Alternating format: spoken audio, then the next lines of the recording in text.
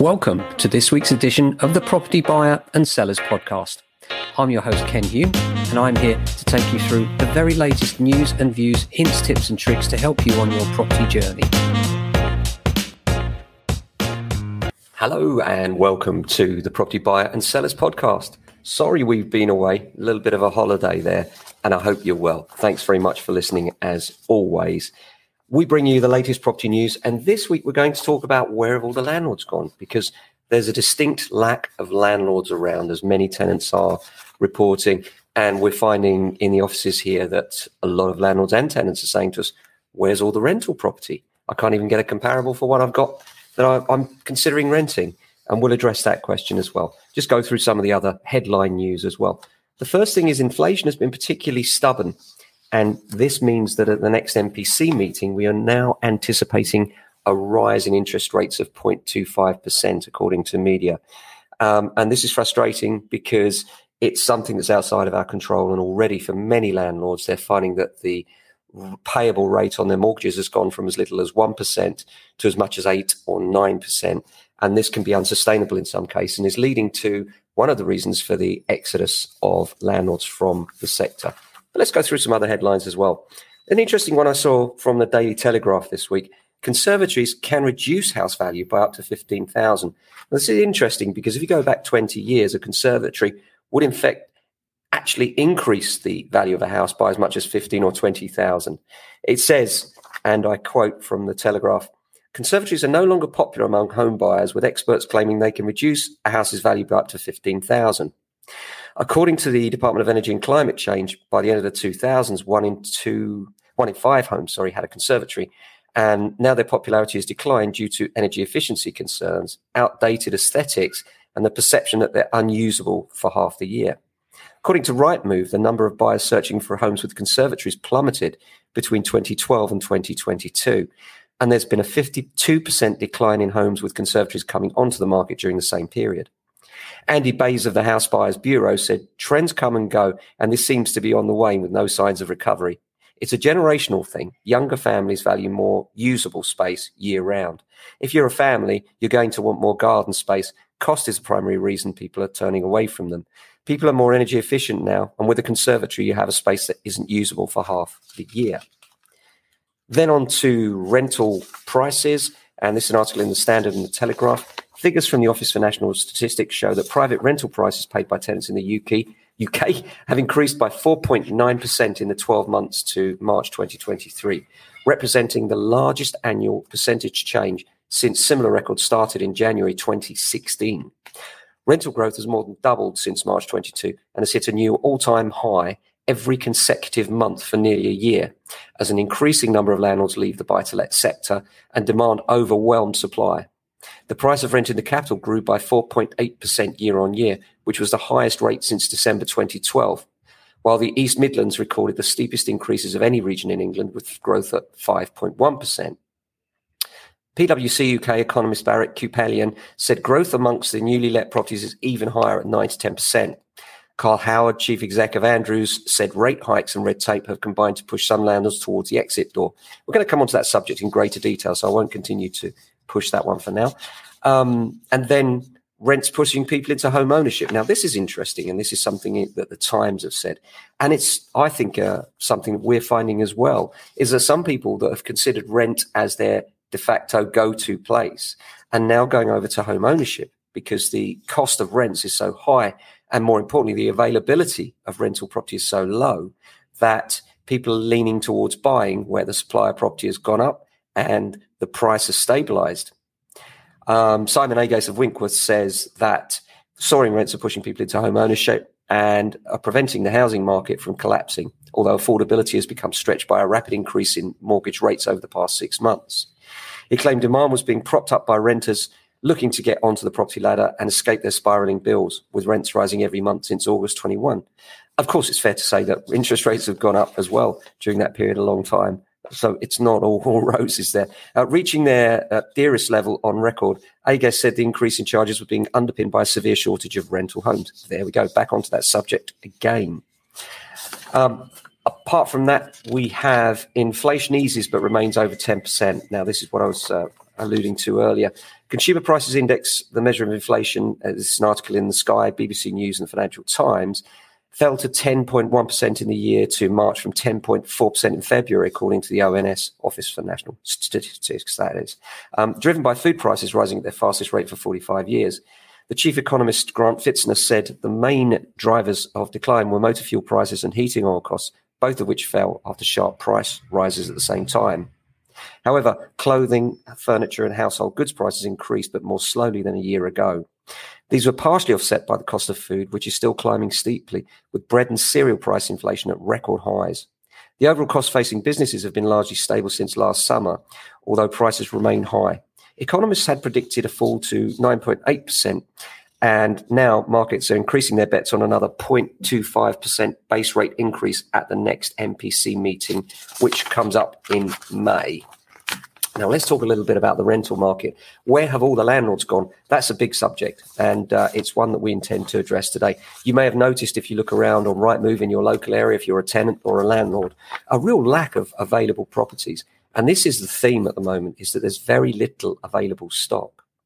There are many reasons why, but the main reason is there's simply not enough properties available to meet demand from tenants. Now, this has always been the case, but it's become more acute recently, and it's due to a number of factors, including the rising cost of buying a home, the increasing number of people renting, and the government's recent changes to tax laws for landlords. One of the biggest reasons landlords are selling is because they're simply not making enough money from their rental properties. Now, this may seem counterintuitive to those of you outside of the sector, thinking, well, rents are rising rapidly. Why are they not making lots of money? Well, that's because the cost of running a rental property has gone up massively in recent years, while the amount of rent that can be charged has gone up, but has not actually kept pace with some of these costs in many cases. This means many landlords are finding that not only does the rent not cover their expenses, but they're actually having to put money in, completely defeating their object of having the investment in the first place. The first and most important change that's impacted landlords and made them want to sell is Section 24 of the Finance Act 2015. Now, this is a tax change that affects landlords in the UK. It means landlords can no longer deduct mortgage interest and other finance costs from their rental income before calculating their tax liability. Bottom line, landlords will have to pay more tax on their rental income. There are a few exceptions for Section 24. For instance, landlords who let out their main residence or property that's furnished to students will be able to continue to deduct mortgage interest rates and other finance costs from their home. And if you're a company, then the ability to offset interest payments is still there. For the vast majority of landlords, however, they will not be able to allow that cost, and therefore this will make a significant difference to their rental income. It's estimated that on average, the cost to landlords of that alone is £2,000 per year to the average landlord. I would suggest considerably more here in London. But it's certainly, we've seen some landlords selling their rental properties and therefore reducing the supply of properties to landlords. If you are a landlord, you should be aware of Section 24 and how it will affect you. You should speak to your accountant to find out about it. But the bottom line is more tax for landlords. This has led some landlords to doing one of two things. One of the things that's been happening is that they've been selling up a number of properties. If they've got a portfolio, then quite often landlords with a portfolio of maybe 10 properties, a small landlord that doesn't have them in a limited company or special purpose vehicle, they're selling maybe half of their portfolio and then making the other half in cash, meaning that they can get the income without financing costs and without the Section 24 implications. So by owning in cash, one of the beauties is that, of course, then the impact of the interest rate rises doesn't hit you at all, but the impact of the rent rises is something that you can enjoy. So there are pros and cons when it comes to renting a property. And let's look at some of the pros and cons. But bottom line is landlords are selling up. A couple of other things, though. One of the other cons at the moment is the fact that people are looking at the Renters Reform Act and they're running a mile. This is the ability of landlords to get back their homes is one of the most important considerations under the Renters Reform Act. But what I would say is there's a lot of panic around the Renters Reform Act and what it will mean when it comes in. It's not in yet. I don't suspect it will come in this side of an election, but it will come in because it's got cross-party support, although there will be many changes to its form, I feel. It's at the moment a white paper. You can read it online at .gov. My view is that the document is fairly well balanced. And one of the most encouraging things for me was to see that the committee that was discussing the white paper said, okay, well, if we're doing away with Section 21, which is what they're talking about, the no-fault eviction, and we're providing other strong grounds for landlords to be able to evict tenants on, we need to make sure that they can acquire their properties back within a reasonable time frame, and we need to have that functionality available for landlords. Now, that is a debate that we want to see, because if we're going to abolish one of the ways that we can get rid of tenants when they are at fault, because it's called a no-fault eviction, but of course, no landlord evicts tenants for no reason, or very, very, very few. Most of the time, there's another reason.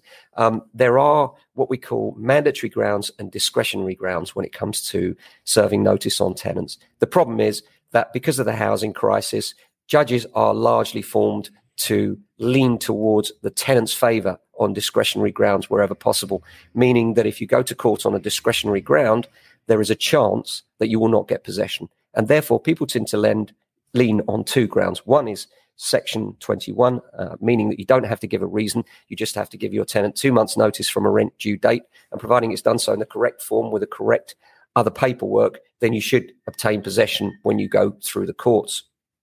The other one is Section 8, and this is usually served because there are 2 months or more rent arrears, both at the point when the notice is served and at the point of the hearing. And this is a shorter period notice, and therefore you can get rid of your tenants quicker in theory, but it doesn't always work that way for several reasons. But they're the two grounds that people use at the moment. The idea is that these grounds will be changed. There will still be the ability to evict tenants on the grounds of rent arrears.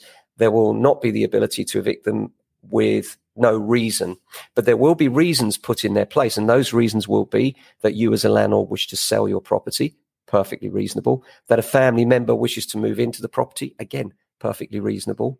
Or that you wish to sell the property. So all those grounds seem perfectly reasonable to me, and they're not necessarily something that landlords need to be scared of. Similarly, they're talking about open-ended tenancies. This means that when a tenant signs up with you, rather than there be a fixed period, they will be open-ended, but you will still be able to serve notice on the grounds specified, plus others. And we're waiting for the meat on the bone as far as all of the significant changes to this document, which will no doubt come in time. Bottom line, Renters Reform Act looks really scary, isn't quite as scary as it looks. It's far more well-balanced than some would have you believe, in my view. But it is a reason why landlords are getting scared, and one of the reasons why landlords are exiting the market. Finally, we have the EPC requirements. Looks like it's been kicked into the long grass now, and it looks like it will be December 2028 at the earliest before this comes to being. And this is the requirement that your property meets the energy performance grade C before you're legally allowed to rent it. Now, there are many questions around this, and the big one is, well, that's for all very well, but what if my property won't reach a C? What if it's an E and the best I can do is a D? And there will be a sliding scale investment that you will have to make if you can't quite hit that C grade. We think it's going to be between £5,000 and £10,000, but there will be significant investment impact for some landlords by the looks of it. However, EPCs are not fit for purpose. That seems to be what's coming out. That's a comment that Michael Gove made recently. And therefore, I suspect we'll see some changes to the measuring, the actual EPC system. So I would say if you're thinking of making changes which aren't obviously going to impact your grade or rating, then you might want to hold off until we find out what the changes will be within the EPC system. So it'll be interesting to see that. Now, we've spoken a lot about the negatives about being a landlord. Let's talk about some of the positives. Regular income. One of the beauties of buy-to-let is, on the flip side of this, we have many pensioners that use and rely on buy-to-let, is that if you own as in cash or with a large amount of cash and minimal finance, then the income that you're receiving is inflation-proofed by the market itself. And right now, buy-to-let is keeping pace with inflation, which you can't say for many things right now. We're certainly seeing, although the figures suggest it's 5% all over the country, we've seen significantly more than 10. So not only is it keeping pace with inflation, we'd say it's running above inflation. So it's a good hedge against inflation. If you want an investment that you've already got the asset, that asset will usually sustain its current value, if not improve on that value on the one hand, and also on the rental side, you can expect that you can rely on further rent rises as time goes on.